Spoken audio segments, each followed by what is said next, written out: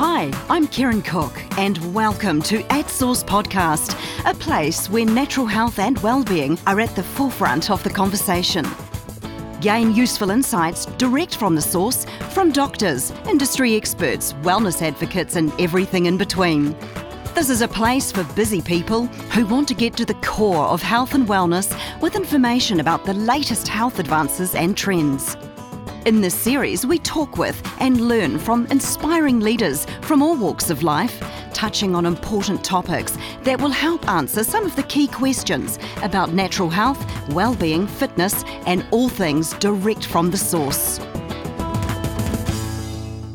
Dr. Rosie Bosworth is a future foods advisor, communications specialist and entrepreneur passionate about crafting stories and co-creating progressive, health-driven, scalable and sustainable communities and food systems fit for a growing world.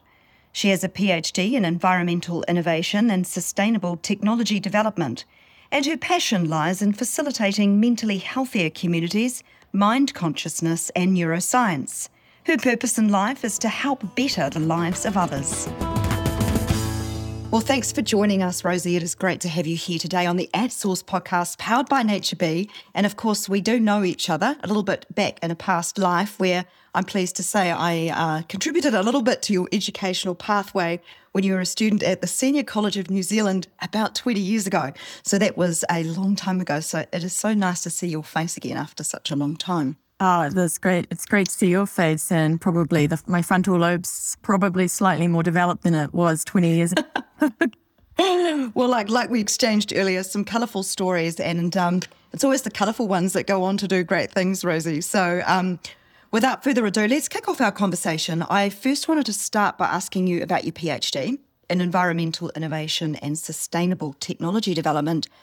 What does it involve? It sounds quite a complex piece of research that you undertook. And I'm just interested to know a little bit more about what you researched during your time, I believe, in the Netherlands. Yeah, well, partially in the Netherlands. It was back in sort of from 2008 to 2012.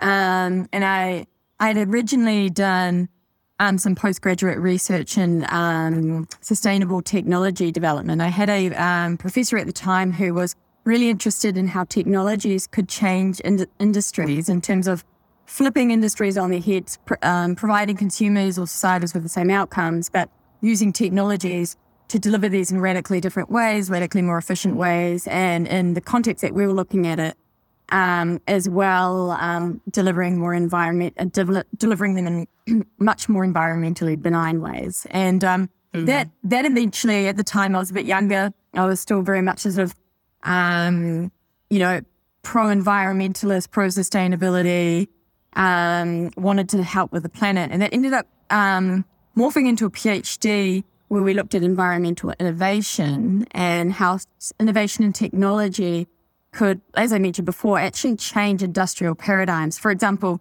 when we look at the combustion car engine or the energy sector, how that's shifted from coal, and now we've got solar technology and all sorts of technologies enabling solar energy and the electric car. So we're seeing this shift, the same outcomes for the consumers, energy or transportation, but using technologies to deliver these in much better ways. A lot of that research was a bit too ahead for New Zealand at the time. So I was seconded over to the University of Maastricht, which is in Holland, where they were really leading the edge in sustainability and environmental innovation. And my professor there, Dr. René Kemp, he and his lab were also looking at food. And I've always been really, really into food. And the topics of the days and the key word of that sort of era, this is back in 2008, 2009, was alternative proteins. And to me, that really meant nothing. I was like, what is alternative protein? What is substitute protein? What does that mean coming from New Zealand, where protein just means milk from a cow, beef and lamb. So, and we started to look at in those systems how new forms of technology were able to develop proteins, largely animal proteins outside of animals.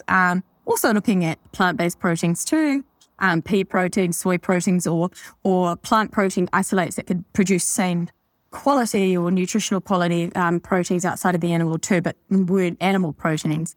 And that really sparked my appetite for how the food system's changing, how technologies are actually going to potentially turn agriculture, on its head. And what does that mean? My interest was, well, coming from New Zealand, what does that mean for New Zealand when that's the backbone of our economy, that's the fabric of our society? And if we took away agriculture right now, particularly during COVID, which has just been the main earner for us, that has really dire implications for us as a country going forward. So that really so we were starting to look at the time, though, just all sorts of ways that technology and innovation created system shifts in industries and how that would eventually be enacted into real day life and in society. A bit geeky at the time, and I ended up having to do a lot of my work overseas or research overseas afterwards just because it was a bit too ahead for New Zealand of that area. Yeah. Yep. And that's not uncommon, is it? I mean, we do seem to be in New Zealand, quite a bit behind Australia, and I'd imagine quite a bit behind Europe as well in terms of future forward thinking, right? I think that we're not behind, but we very much are. So yeah. And do you think because obviously we're kind of innovative too at what we do in New Zealand, but do you think it is because of just pure geography, being so far away from so much? Just so much water around us that it's kind of kept us sort of a little bit polarised? Or do you think it's just that, we don't have resources, or we're just not future forward enough as a nation in our thinking? I think it's a mixture of both. I think there's a geographical limitation to the way we innovate. We're so far removed, we don't see what's happening overseas until a good few years behind the rest of the front runners. And at that point, we're going to always be fast followers or slow followers. And we're just so remote here. And COVID's really cast a spotlight on just how remote we are and how behind we are on so many different metrics. And so you combine that geography, the geographical barrier, and then you mix that with the fact that food is such a key part of our history. And it's always been dairy, wool, sheep, beef. So to get your head around when you live in a country where that is such a thriving part of your ecosystem, how that could actually not be the future. It's a cultural kind of psyche barrier that we're facing here. No, that will never happen to us.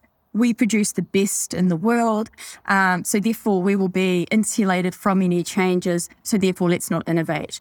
And that's probably the bulk of the challenge, is that we have this mindset that it's not going to happen to us because what we do is exceptional, so therefore we're safe. Yeah. I think you've explained that really well, and I did take a good read of your article in Spin-Off last year, Never Let a Good Crisis Go to Waste, how our food sector can save New Zealand's economy. And so you do sort of tip that model of surety on its head, and you kind of pose the what ifs and so on. And I think it's a really good read. If anybody can get their hands on that, it's a really good read about how we're sort of uniquely positioned to capitalise on the future of food. But, there's a lot of work to be done to be able to position ourselves in that way. Of course, and we'll get into this a bit later on, we are up against a mighty short timeline to affect some of these changes. And that's the piece that I find really interesting, because as we have this wave of consciousness around, our planet and the fact we've probably only got a decade to turn the ship around, possibly even only as little as 8 years to turn the ship around. Yet, we don't see, lab meat on the shelves in supermarkets, and costs would be somewhat prohibitive for the average Kiwi or the average consumer to sort of dip in and enjoy. Just say you get them over the line, right? I mean, that's another conversation again.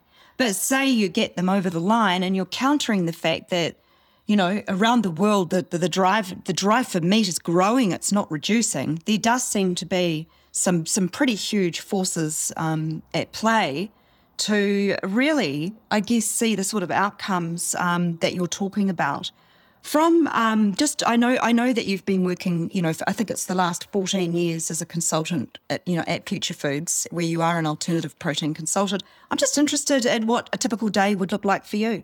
Well, it does vary. It depends on the nature of the client. It depends if I'm working in-house with a startup, or at the moment I'm doing a lot of work with the New Zealand's food and fibre sector and how to help ready them for the future and bring in insights around all this technological and market change that's happening globally and how that may impact on our food and fibre sector.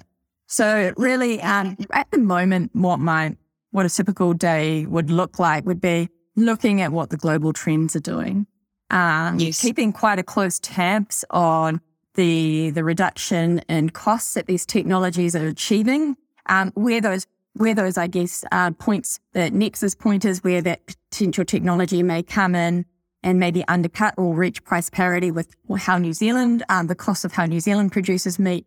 And then what does that mean for us and what the timeframes are. But also, okay, so if there is some sort of food disruption happening or a bit of a shake-up of the sector going forward, where is our new role in that? So that's actually sort of taking my thinking off alternative proteins and looking at what we do right now and thinking, okay, New Zealand has always been able to focus on our comparative advantage, and that's been able to produce good food because we've got lots of water, we've got lots of land, and we've got a really temperate, variable microclimate.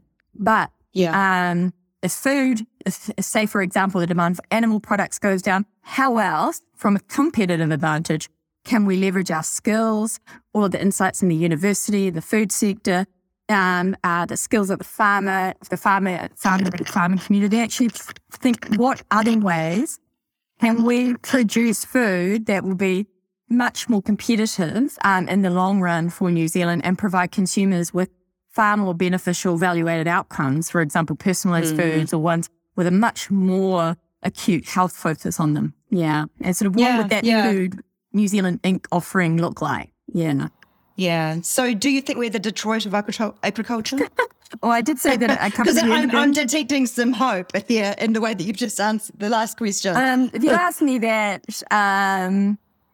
a couple of years ago, I would have said yes. I probably can't say yes anymore for various reasons. But one of the reasons is that if we do have an outstanding ability to grow outstanding food, so we don't necessarily need to be the Detroit of agriculture. We could in fact still be the leaders in certain niche categories of food if we reposition the value offerings. And that's quite exciting because the consumer focus on well-being now is stronger than it's ever been, and no one's harnessing that really around the world. We could be the well-being providers of, food providers of well-being. And that's a real niche / mass market opportunity for New Zealand to get behind and really command premiums and some exceptional value to the sector. Yeah. So I do recall you mentioning that Sanford was one of those standout companies that are innovating and adding value-added products, right? Yeah, well, I think that's some time ago. We were talking about how they were shifting away from, say, commodity marine products and seafood products to value-add bioactives and nutraceuticals. And that's certainly the case of opportunity throughout the sector. We can look at how all of our plants, our indigenous, our exotic plants and crops, our seafood, our aquaculture, anything from algae and all of that kind of stuff can actually not be looked at from a commodity lens, but actually from a bioactive or real micronutrient lens to sell these products as wellness products, not food for the mass. Yeah. Yeah, really, really interesting. And so would these projects typically run over years? Because I would have imagined they'd be quite long range. Yeah, no, of course. Yeah. And, if you're going to be adding a health benefit to food categories, you're obviously going to need to do some studies or clinical studies R&D. Behind those, R&D. So it's not as simple as growing a crop and then selling it on the market. It's really lifting the lid and finding out what those need states or benefits are for the consumer. Yeah. And also, identifying where the problem is, right? What's the problem? And how do we actually craft a solution to this very present problem. Totally. And I think half of the challenge for New Zealand is at the moment is that we're creamier in commodity prices. Food prices are going up around the world. COVID drove those up, giving us a steady price on commodities. And now what's happening with the Russia-Ukraine crisis is that we're seeing food prices go up again.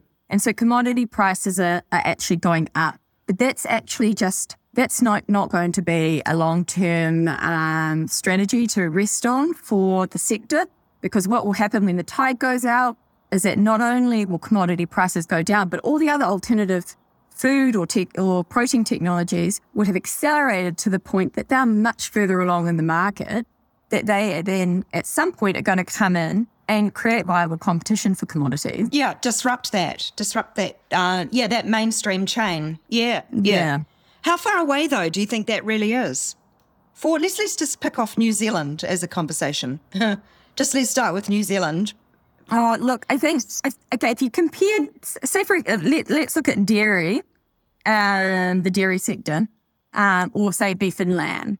I think New Zealand's beef and lamb and dairy sectors are more cushioned than, say, other meat or dairy producing nations like the United States or potentially Europe, mainly because we're pasture-raised, grass-fed, and we do have the ability to differentiate our product a bit more immediately than those other countries. But the technologies are moving so fast that the prices for alternative proteins is dropping so drastically that it won't take these curves are dropping exponentially in cost, and we're seeing that time and time again. It's not just an isolated company doing it, achieving this. They're now achieving it through dairy. It's happening with chicken. It's happening with mince. All sorts of leading countries: Israel, Singapore, obviously in the United States, and I wouldn't be surprised. We've already got small quantities of microbially produced dairy products hitting the market now. They're partnering up with big, large food conglomerates like Archer Daniels, Midlands, who can help them scale these technologies a lot faster than they can on their own. So I think 10 years, New Zealanders or the farming community may think it's pie in the sky, but it didn't take very long for the consumer to adopt the iPhone once that came on market, and we had scales of economy and all sorts started to happen, and it will not be different with food production. So 10 years maybe, but that gives us a bit of time to really reposition away from commodity sectors and really regenerative farming techniques that traditional consumers want if they're still looking for real animal produced products. And for those very high income niche consumer markets. But, it could happen. It could happen sooner than that. But of course, you have to look at what happens on the global market. You've got regulatory hurdles. Singapore's the only the country that's regulated it right now. And then you have to look at things like war, like global conflicts. They do somewhat stall it. But then once that sort of finishes, it accelerates, and there's been no drop. In fact, there's only been an exponential increase in investment into the space as well, which only facilitates that technological development. Progress even faster. Yeah, that's right. That's really interesting. Of course, in your TED Talk, you talk about food being emotional, and you liken it to the emotions and euphoria of love, which I thought was an interesting comparison. And then you go on to prick the balloon, you pop the balloon, and you say, well, those feelings aren't real, really. Those love feelings aren't real. They're synthetic. And so I'm just sort of interested because everything that you're saying right now makes sense in terms of the level of investment, the way it works, the world moves forward, and you talk about technology and the way the adoption of technology has been speedy and continues to be so. But food is emotional, and that's where I'm getting to here. Do you actually think, given that in general the world's population's growing and particularly in the developing countries, the desire to eat meat as we know it and as we knew it is continuing to grow at a rapid pace? So how does this kind of work? Because you've got those emotional drivers, those cavemen legacy drivers that just seem very difficult to sort of squash or flatten that curve, kind of offset paralleled with all this interesting innovation that's sort of running alongside. Yeah. Look, I know it is a bit of a kind of a dichotomy of, look, tech's going to come in and replace that, but the primal limbic brain is probably going to just want a big chicken drumstick. And look, this morning, all I wanted to eat was a bloody chicken drumstick. I roasted chicken last night. So, I'm like... Well, I'm glad to hear it. I'm not a vegan. But I track food technologies, and I do like to reduce the impact of the foods I eat, but I certainly am no vegan, and I would be a fraud to say I was. So I think what will happen is two things. Is one, at the moment, there will always be, well, I guess, with the Gen X, the older millennials, the Gen Xers and the boomers will have this historical desire around food and what that means to them. And a lot of it's at the roast or sitting around and eating big portions of animal proteins and the kind of the communal, cultural, social. The barbecue, the Kiwi barbecue. The barbecue. Yeah. And they may be less open to these new technologies. And so they may see them as viable options, but not ones that they're actually wanting to select if they're still the real deal, so to speak, available to them to eat. But what I would assume, I can't say I'm right, is that we're already seeing a huge shift to flexitarianism, veganism, and meat-free Mondays, the quote-unquote plant-based diet, especially in the younger millennials and the Gen Zs. And what will happen then is when these technologies, food technologies, come to market that can produce that substitute product in a way that has those same experiential factors of traditional meats. For example, can we produce a burger that sizzles and smells like a burger, but it's made from plant, it smells all bloody, and it wets your taste buds? And can we produce chunks of, or, drumsticks of chicken that, make you really feel like you're eating a nice texturally, meaty piece of chicken? That's going to be less of a barrier once those technologies are able to tackle the experiential. Simulate that. Yeah. And then at that point, when these costs of these new technologies are so much cheaper for the consumer to buy, one, they'll think, well, why the hell would I buy an animal product that's been slaughtered, goodness knows how they were treated, for 10 times the price, when I could actually buy an alternative version, which in the future they'll be able to personalize to their own nutritional requirements and still have a experiential outcome similar to the previous option. Why would I even consider eating those products? And then you combine that with all this new hyperbolic headlines around meat is the new coal, all that kind of stuff. There's a lot of baggage that comes with traditional meat that the younger generation is starting to, I guess, absorb much more than the older generation. Yeah. Definitely. I'd agree with that. And I think that is going to take time. But I think you're definitely onto something.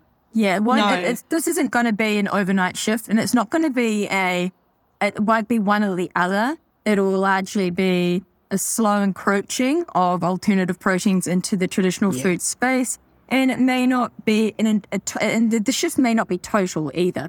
So it's going to be, all sorts of It's not a tidal wave. No. What you're saying is this is a slow, steady, strategic kind of enterprise that will, eventually make a dent. That's what you're really saying. Yeah, maybe, but there may be a tidal wave in certain food categories. For example, if you look at milk, the percentage of New Zealand's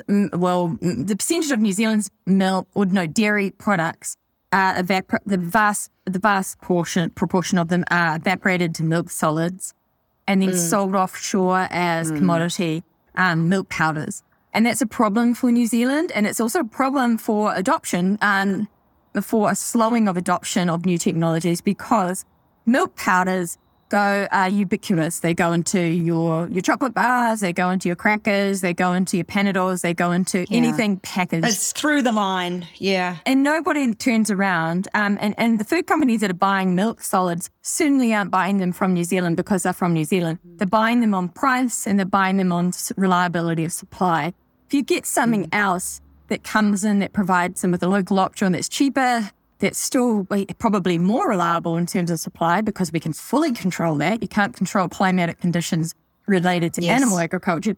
Then New Zealand huge portion of our exports that were once going sold as food solids for crappy food ingredients. Let's be honest, they're not all crappy, but most of them are just fast food or consumer packaged goods. That will be a tidal wave of change, and that's where the dairy sector needs to be prepared for, because they then have to think, okay, well, we've got a small percentage of our market drinking part premium liquid milk or cheese.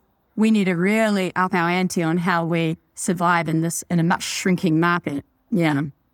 Yeah, so you're saying it's potentially, the dairy industry is potentially a sunset industry the way that it's currently working.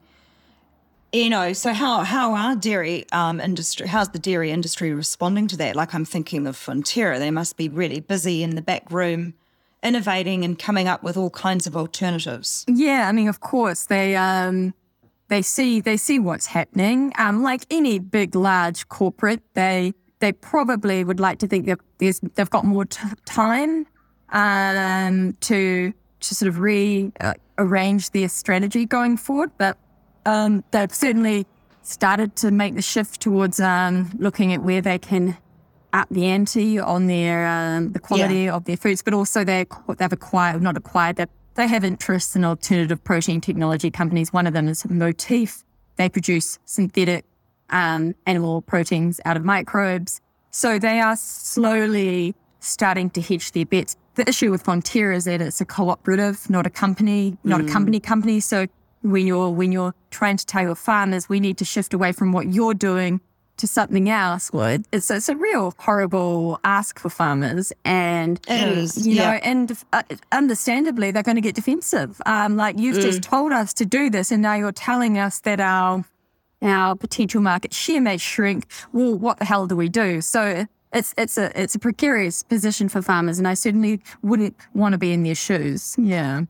Yeah, and I mean, farmers are sort of like New Zealand's heartland, right? It's almost like, you can look at the CO2 emissions across the transport category, and you can, look at the introduction of hybrids and e-cars and go, we'll make some changes here. I mean, whether or not the infrastructure's in place to achieve these lofty targets, I don't know. That's a separate conversation. Yeah. But I mean, it is of interest to me that agriculture sort of sits at around 21% of our CO2 emissions, and transport, only 16% of the transport sector is utes and vans, A lot of that's due to methane, and they are developing very quickly some methane inhibiting technologies for the dairy sector and the farming sector, and ways that new varietals of grass that they can eat, or new technologies that prevent that same extent of methane being emitted from the cow. But again, is that yesterday's technology when the market's shifting to a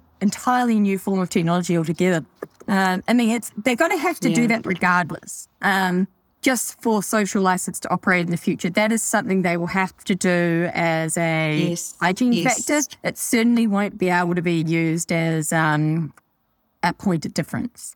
So are you talking also about an FEP, right? That the farms need to have an FEP by 2025, farming environmental practice. I mean, because I realise that sustainability is a sort of a rather subjective term, and what you might deem as sustainable would be different from maybe what a New Zealand farmer might deem as sustainable. Yeah. So what you're saying here, and correct me if I'm wrong, is that some of these constructs that are getting sort of rolled out via the New Zealand government, you're saying that they're needed, but they're not necessarily going to solve the problems. And then this alternative protein industry is moving at such a pace that it's going to just supersede all of that.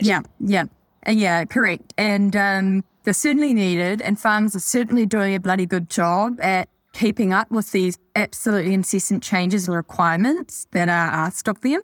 And it must be bloody tiring being a farmer, and heartbreaking at times, thinking you've done everything you can, you still have to make changes. And certainly considering we are amongst the best farmers in the world. So what more can we bloody well do, kind of thing, But But I think the good news for farmers is that we do have incredible land in New Zealand, food producing land, and we've shown we can shift away. I think a point to note about farmers is that they are entrepreneurial and they will go where the market goes. So look, we wouldn't have shifted to dairy if there wasn't a huge market shift to dairy or a market benefit for us. And so we will be able to sort of suss out where those new opportunities are with cropping, with other land uses, maybe with medicinal crops and herbs, other forms of bioactives, and see where else, aside from regenerative farming, that we can profitably play in. And I'm sure the forward-thinking ones will go, shit, I don't have to farm dairy cows to be a farmer. I can farm whatever the hell I like. And we will see those who are prepared to change, adopt those. Yeah, I'm thinking about that as you're saying it, and I'm thinking about the intergenerational legacy of farming, right? That it's usually something that's within the family. And I'm also thinking about mental health for farmers, which is something that's been really topical over the last few years, and noting that, farmers have the highest rates of suicide and that industry bodies are working really hard to support farmers. So on one hand, I hear what you're saying about farmers being adaptive, but on the other hand, I would say that farmers, do have it tough. And they do have it is tough. An incredibly isolating lifestyle. And I could only imagine with all these changes imminent, just how mental health is going to become probably more of an issue rather than less, right? I agree. They shoulder the burden of the economy in New Zealanders. I think if there's anyone, a vocation in New Zealand that, deserves a lot of sympathy and respect, is the farming community. Because the burden they bear is huge. So I do hope that what's coming ahead is, they're able to adjust to that. And I think what's important is that they keep abreast, and we keep them informed around what's coming ahead, not to scare them, but to show them the way of where opportunities could be in this new world. Yeah. And I think that's probably where, an industry like Dairy NZ would come into play, right? That'd be sort of a voice piece, if you like, for some of that You'd work. hope so, Yeah. I do remember many years ago producing some content for, so I guess, more progressive farmers who were sort of embracing technology, and this was sort of about 8 years ago. And, the reality was that many farmers didn't have internet, and to actually onboard tools and apps and processes that were going to streamline farming efficiencies was actually really difficult for the average farmer, because many, especially in the South Island, many of the farmers just didn't have access to the internet, let alone be an app-driven functioning farm. So, I think there's still lots of catch-up. Just wanted to go back to your comment about the millennials, the Gen Zs, and the sort of the impact here, just taking a turn into media, social media. How has social media sort of impacted our relationship with food? I'm just interested in your thoughts around this. But to be honest, I don't. Look, I use social media. I'm not a young millennial. I'm not as a Gen Z to know just the extent of how much they use social media. I know that it's certainly more of a presence in their life, and lots of people like to take photos of food. What I would say, though, from my experience, is that social media has had a much more influential impact on getting out alternative views of food, I guess, facilitating food exposés of, say, the dairy industry, the meat industry in the States, all those documentaries, Seaspiracy, Cowspiracy, Milk in New Zealand. Social media has been a good platform for them, an effective platform to I guess, push out alternative views of the impacts of food and what you eat out into the younger generations. They certainly absorb it more than the older generation. I don't know too much how I could say about how social media has impacted around, behaviour, except for the fact that there's a lot of celebrities endorsing plant-based movements. plant-based diet, clean eating, all that kind of stuff. And you see that a lot on social media. And that would be, I think, a question you may have wanted to raise was sort of some of the challenges around online food. I can't remember what the question was, but it was actually around one of the biggest problems with food or food consumption is orthorexia, where people are just so obsessed with one particular diet, so obsessed with what they're eating, and really becoming quite neurotic around the foods that they're eating, especially that younger generation. And that's a big issue. And I think social media is problematic and that it exacerbates that. Yeah. Yeah, and I think in some respects it's almost sanitized it too. Yeah. Like it's almost okay. Yeah. If you want to be freakishly in control to that sort of degree, it's actually okay. It just sort of packages it in a way where it seems to be digestible. Yeah. It normalizes really narcissistic, unhealthy behavior. And so that are some of the problems I have with social media and food. Yeah. That's a great point that you raised, and I agree. So I was interested in your connections with Silicon Valley, because obviously you're a Kiwi and you're here. With COVID, you'd be a little bit more grounded here. Yeah. But I am interested in just your sort of exchange with Silicon Valley. I'm not sure if that was in the United States. I know that Israel have a Silicon Valley as well. No, it was in the States, yeah. It was in the States, yeah. So, I mean, in terms of your findings in Silicon Valley around attitudes towards food, and maybe with Americans, we could talk about that more broadly.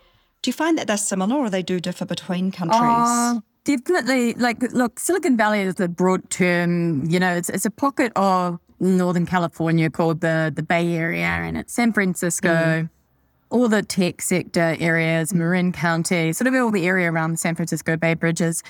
And it's obviously the epicenter of a lot of technological innovation. And so they obviously, the consumers there, not only food, or not only sort of computing innovation, but food innovation, food delivery innovation, food supply chain innovation, all sorts.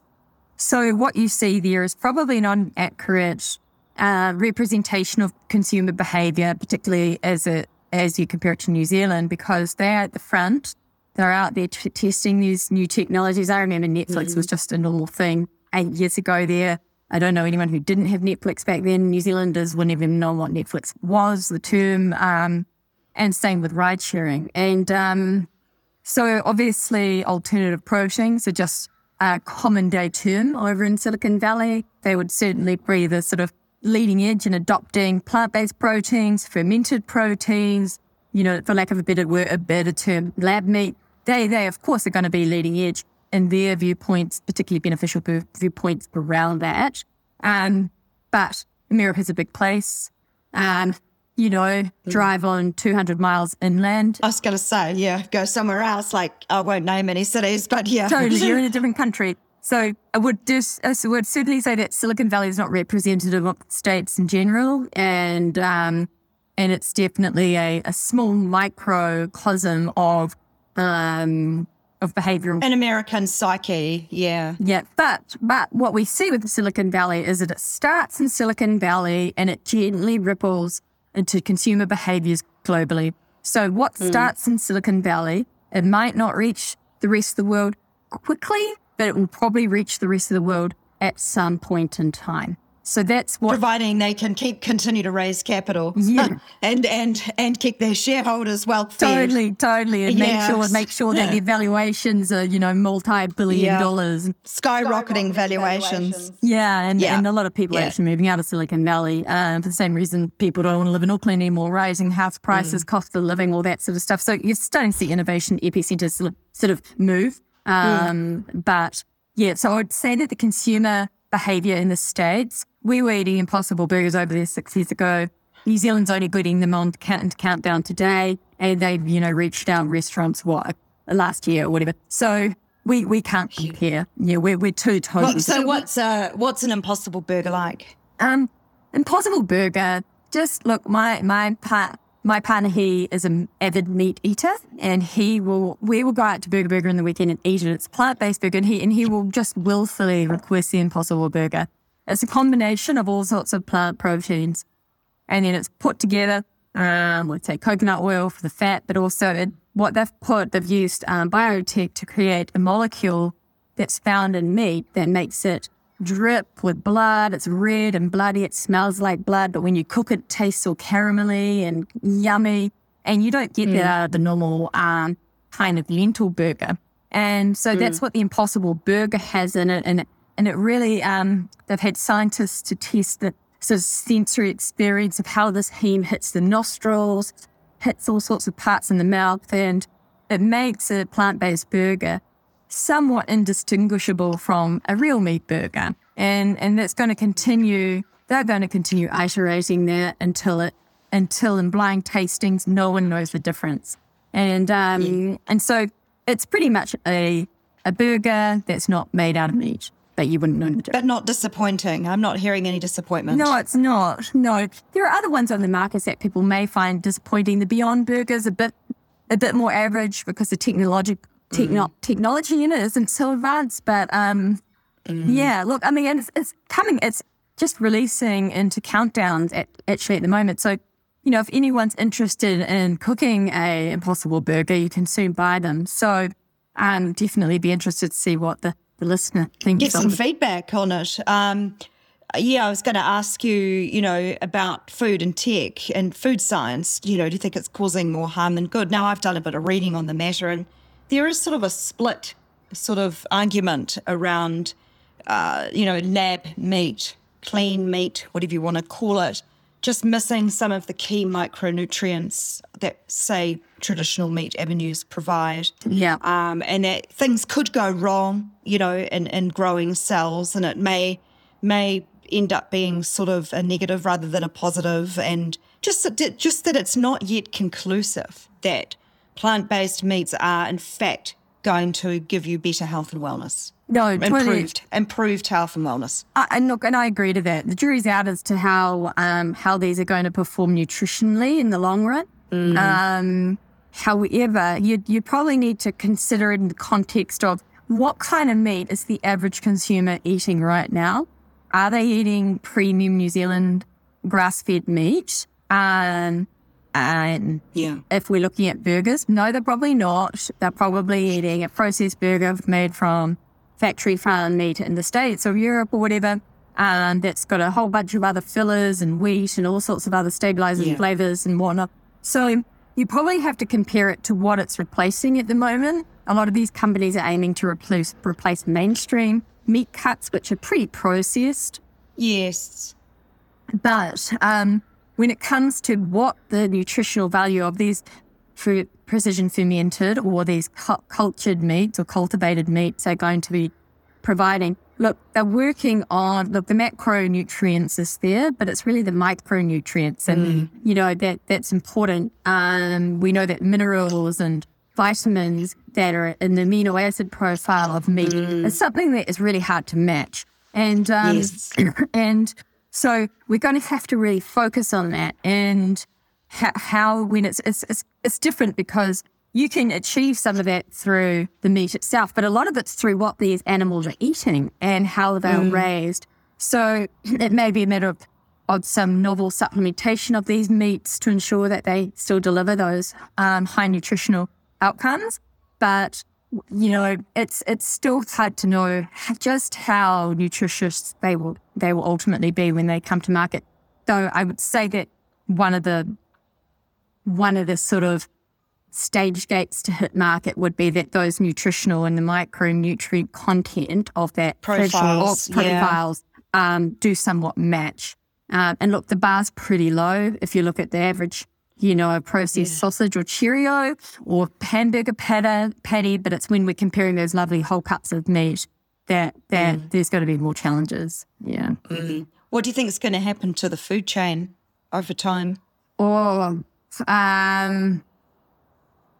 I think there'll be a lot less, but more, a lot less animals, much more high quality grown, sort of regeneratively farmed animals that will be very, very high quality and raised to high ethical standards.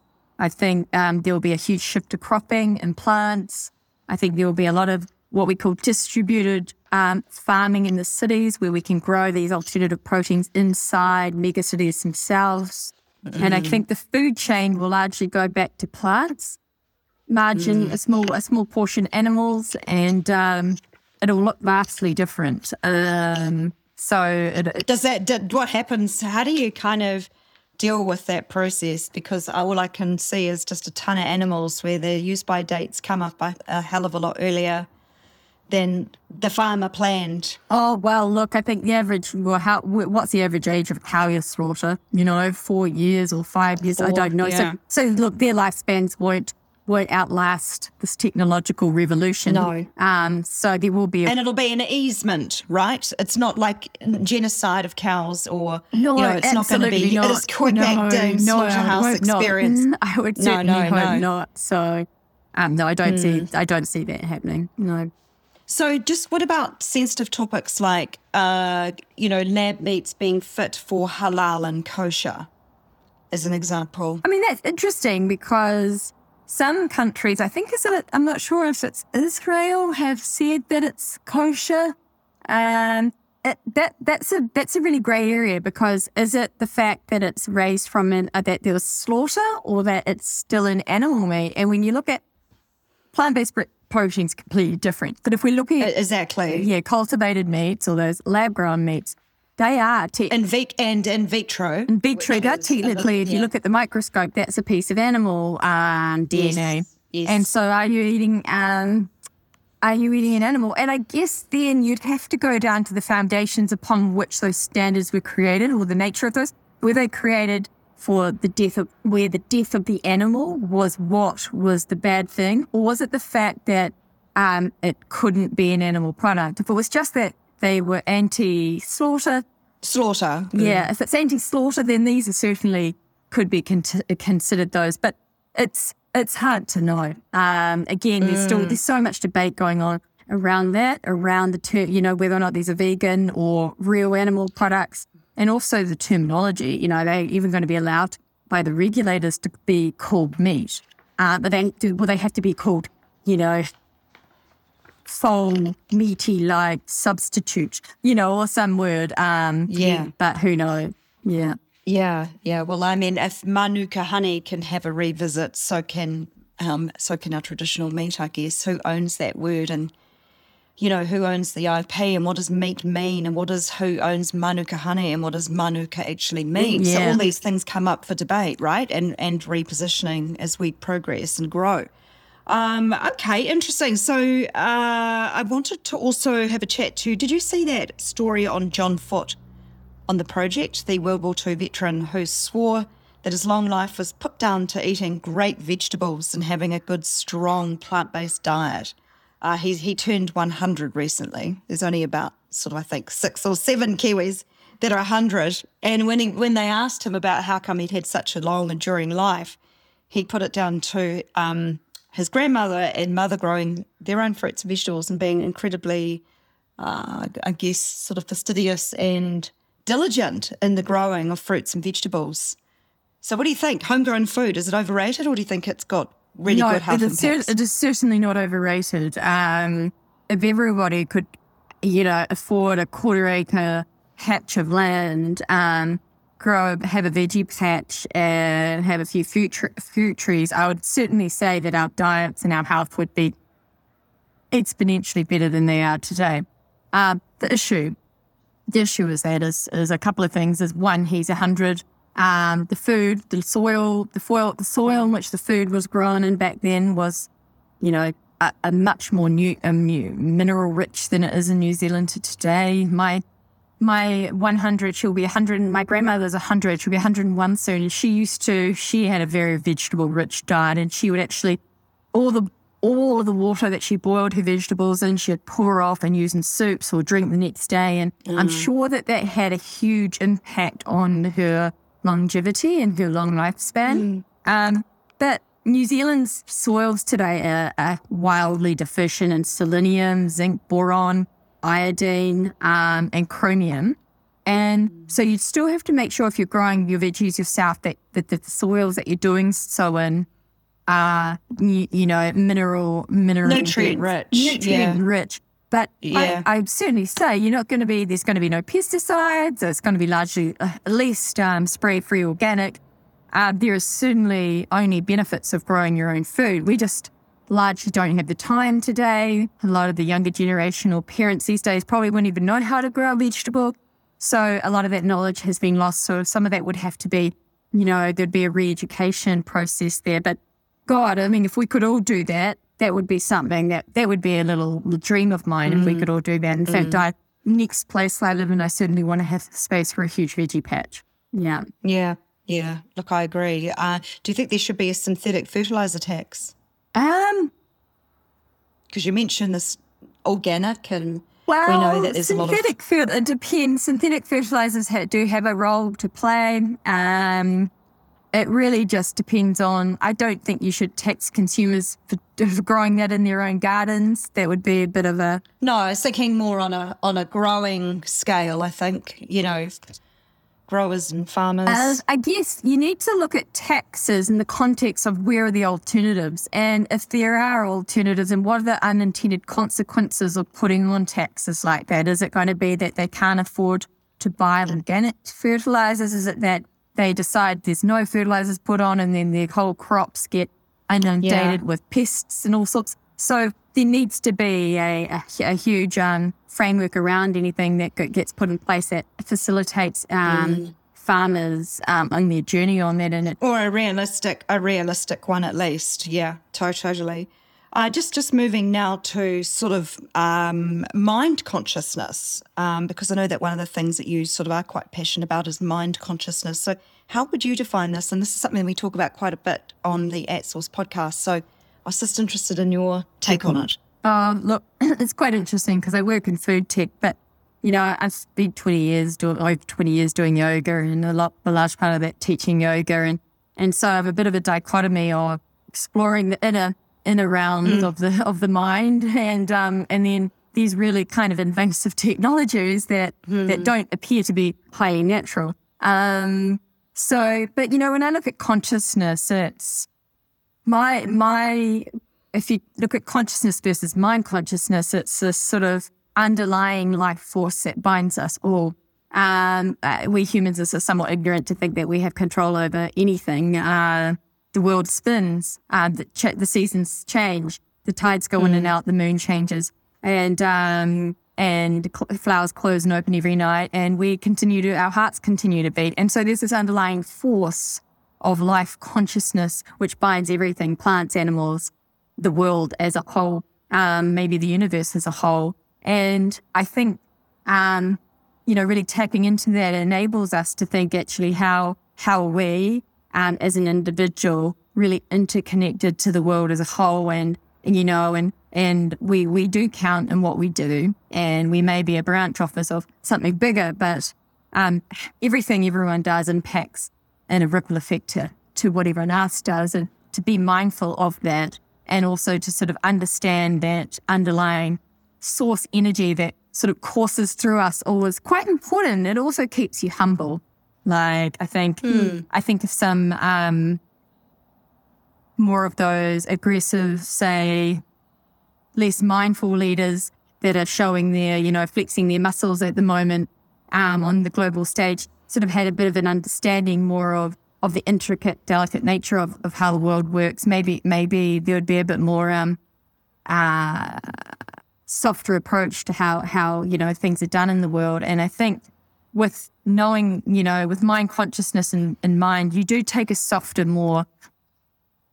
I don't think communism entertains those nuances that you're making reference to. No, it certainly doesn't. And look, I don't want to turn this into a political podcast or anything, but it's certainly, if you sort of have a deep sense or intrigue into mind consciousness, it certainly makes you a more mindful person and respectful of others and their ways of being. Yeah. And that could, from a food perspective, that could come ripple all the way down to how we grow our food, the respect for the food system, animals, plants, the environment. Yeah. That's right.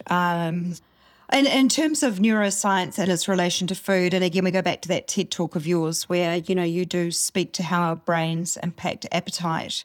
So, I mean, this is a caveman this is, Libby Weaver, Dr. Libby Weaver, on my podcast with her just before Christmas last year, really kind of encapsulated very nicely the difference between the old brain and the new brain.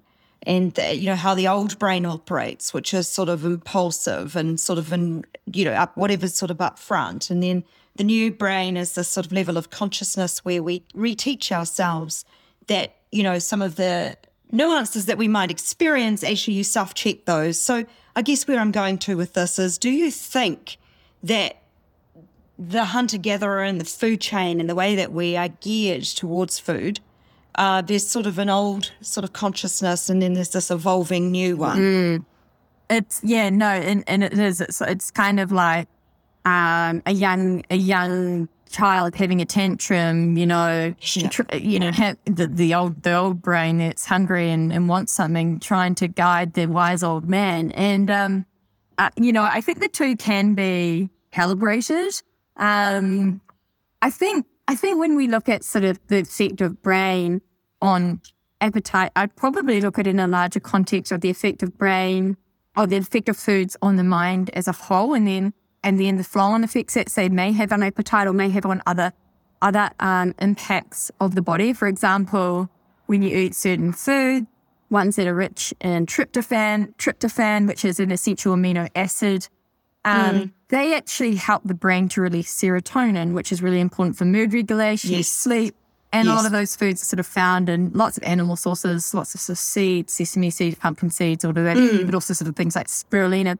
And, if we have balancing foods like that in our diet, then they will regulate all sorts of other mental and cognitive functions in the body, which in turn will help impact on the microbiome and our appetites. And same with So I think you need to look at it as how does that food impact the brain, particularly micronutrients and gut health. And there's a connection to microbiome, gut health, the gut-brain axis, and because if that's all healthy and functioning well, the appetite is going to be fairly regulated, and then the rational brain could probably override the kind of the limbic impulses. That's right. Yes, it's interesting you raised tryptophan. It's something that we've been discussing in bee pollen, and just that it's present but missing out of a lot of our Western daily diets, and very difficult to actually, harness that, if you like, within the diet. And just talking about the benefits in relation to sleep and mood disorders. So, nutrition is well, they say sleep is king and nutrition is queen, but nutrition would be a very close second to sleep, right? That's not equal, Exactly. Yeah, great. And then in terms of hormones, obviously we know that, meat is pumped full of hormone. And we talk about antibiotics in meat and just the sort of the devastating effects of that exposure, if you like, to antibiotics over a long period of time and how it lowers our resistance potentially, which would be a plus for, I guess, clean, lab based meat. But what do you think about hormones and additives and the antibiotics? It's two-part question, I guess, with the antibiotics and meat I think too. any additives in food are going to be certainly not an additive for the human health, unless it's a safe supplement, mineral additive. But I don't think hormones or antibiotics or any of those kind of additives to food do anything to enhance our health. In fact, a lot of them are, somewhat carcinogenic and are terrible. So the more food producers, particularly New Zealand producers, can move towards adding anything like that to our foods or in the food production process, the better. And I think it's difficult, again, but it's back to that premium cut versus your shitty processed meats argument. What you might find in a crappy processed sausage that you buy, 10 pack for $2 is going to be full of all those sort of nasties that you wouldn't particularly find in maybe a really beautiful cut of New Zealand lamb or beef or whatever. So we do have to kind of just maybe make better food choices, and that's quite hard in the current climate where food prices are, increasing by the day. True. But I guess education is the first part, and eating better quality, less amounts of better quality meat is certainly the better option than eating heaps of meat, and it's just, a bag shit. Yeah, and I think I know that was it Beef and Lamb NZ? That's something that from a marketing position they've I guess embraced is eat less but eat better, and just teaching consumers that stretching occasion for use too. So sort of using it the next day, using it in your kids' sandwiches, or just kind of repurposing, I suppose, or repositioning the value of meat and getting consumers educated around what, like you say, a good piece looks like versus a crap piece. We know that biodiversity is diminishing, and that a diverse diet of different colours, seasonal produce is really, critical. What particular diet or culture trend do you think is the most harmful? Because as you pointed out, there's a heaps out there, right? And people that would sort of celebrate one way of eating, either for weight loss or better health. Do you think there's one that's particularly problematic? I think the most harmful diet would be obviously a highly processed diet. You want to eat foods that are as close to the original source as possible. If you're going to be eating sugary foods, bake them yourself. You know what's going into them. There's no additives in them. But mainly whole foods, meat, tons and tons of greens and leafy greens, fruit, nuts. If you're eating a highly processed diet, sugary foods, especially say a processed sugary diet, that is so inflammatory for the body. Yes, yeah. That, fats or macronutrients, or the lacking thereof aside, the inflammatory effects of these processed and sugary foods are so bad for the brain and all the other, and the microbiome and every other part of your body. If you kind of knew the inflammation markers and what happened when you eat a piece of processed sugary food, you probably never want to put it in your mouth again.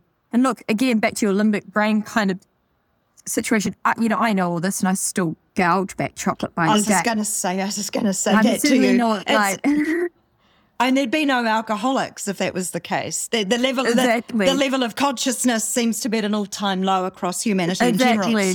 So it's about keeping them out of the house, eating them on occasion, and really staying away from highly processed foods, especially ones high in sugar or and vegetable oils. I know people talk about how plant-based oils and vegetable oils are amazing. They're not.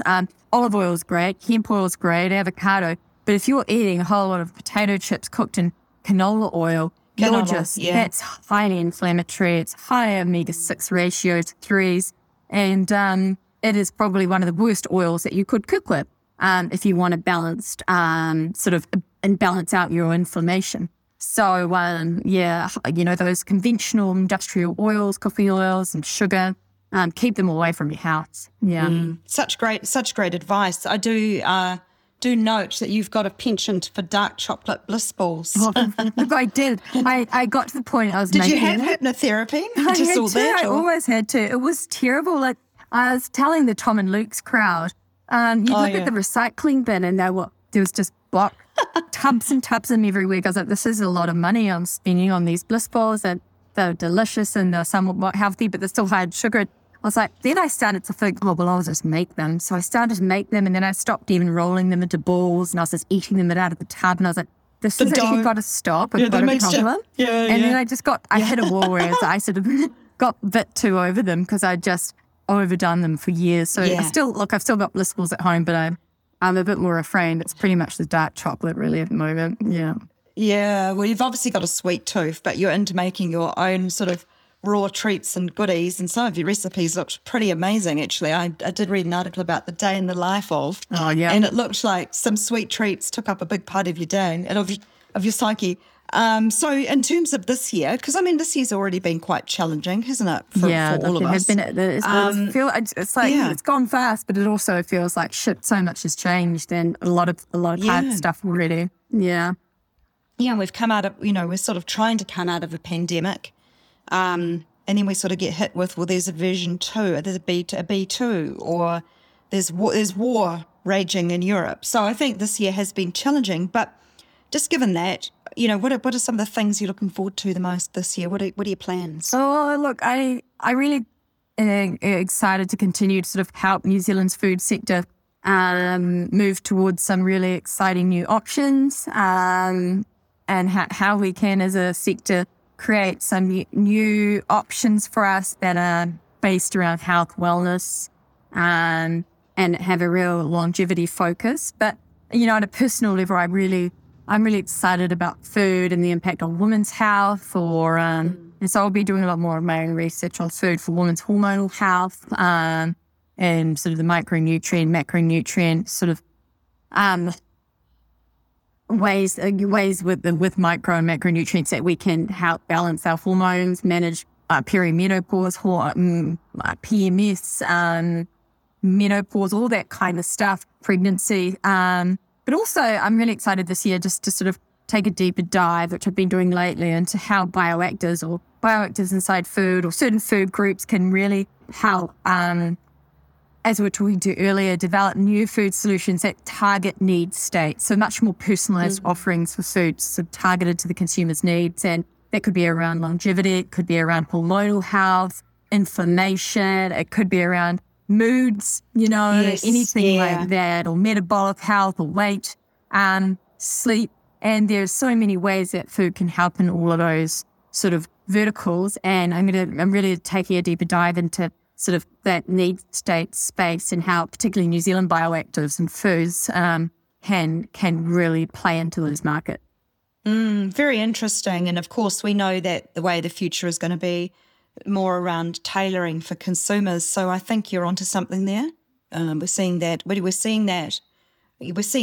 whether it's through the retail experience, or through tech, even in fashion too. So I think that's going to be a really interesting sort of project for you, and I think it's probably going to be a long project too. It's a big piece of work, right? Like exciting and rewarding as well. So, and I'm quite happy to use myself as a test dummy on some of this. So, yeah. Well, I mean, it's just been honestly a fantastic chat, quite pithy, with some really good topics. I think that we've sort of chewed through together. No pun intended. And I'm sure that our listeners have learnt a lot. And like I said at the beginning, it is a very overwhelming kind of debate. Some of the things that you were sort of touching on, and I'm not sure. I think there's I don't know what percentage of the world's are conscious consumers, whether they are, a very small minority if we think about it in its global sphere, and that why this work feels so hard and it's such a long journey is because it's not a collective consciousness yet. Not yet. Some of the things that you're doing. Yeah, but it will become one. And of course, things like pandemics or wars and conflict will totally derail one's progress in that space where Maslow's basic hierarchy of needs is safety and shelter. Sure. So, they don't give a toss about whether your food is going to be, high in some sort of longevity molecule when they're worried about living the next day. So obviously, it will be met with ebbs and flows, but certainly over time you'll see this gradual shift towards more mindfulness in that space. Well, I do love your optimism, I agree with you. I think it's just must feel like a really big journey. Yeah, it is. But you do seem to carry a lot of optimism around change. And I'm sure that just must stay with you and give you the energy to get up and keep doing the work. Well, thank you. Yeah, well, look, humans have only ever but changed. So to think that we're going to stop changing now would be somewhat naive for New Zealand. And so, the only constant is change. That's right. Well, thanks very much, Rosie. It's been really great to reconnect with you. And thanks so much for the time. And I hope to do another one of these with you going forward later. No problem. I look forward to it. Lovely. Okay, thank you. Ciao. Bye. Thanks for tuning in and joining our conversation, and stay tuned for more episodes. Please rate, review and subscribe. Check out the show notes if you'd like to contact this episode's interviewee. At Source Podcast does not accept any liability for the results of any actions taken or not taken upon the basis of information in this podcast, or for any errors or omissions. Those acting upon information do so entirely at their own risk. We recommend that you seek professional assistance from certified doctors for your health and wellbeing issues.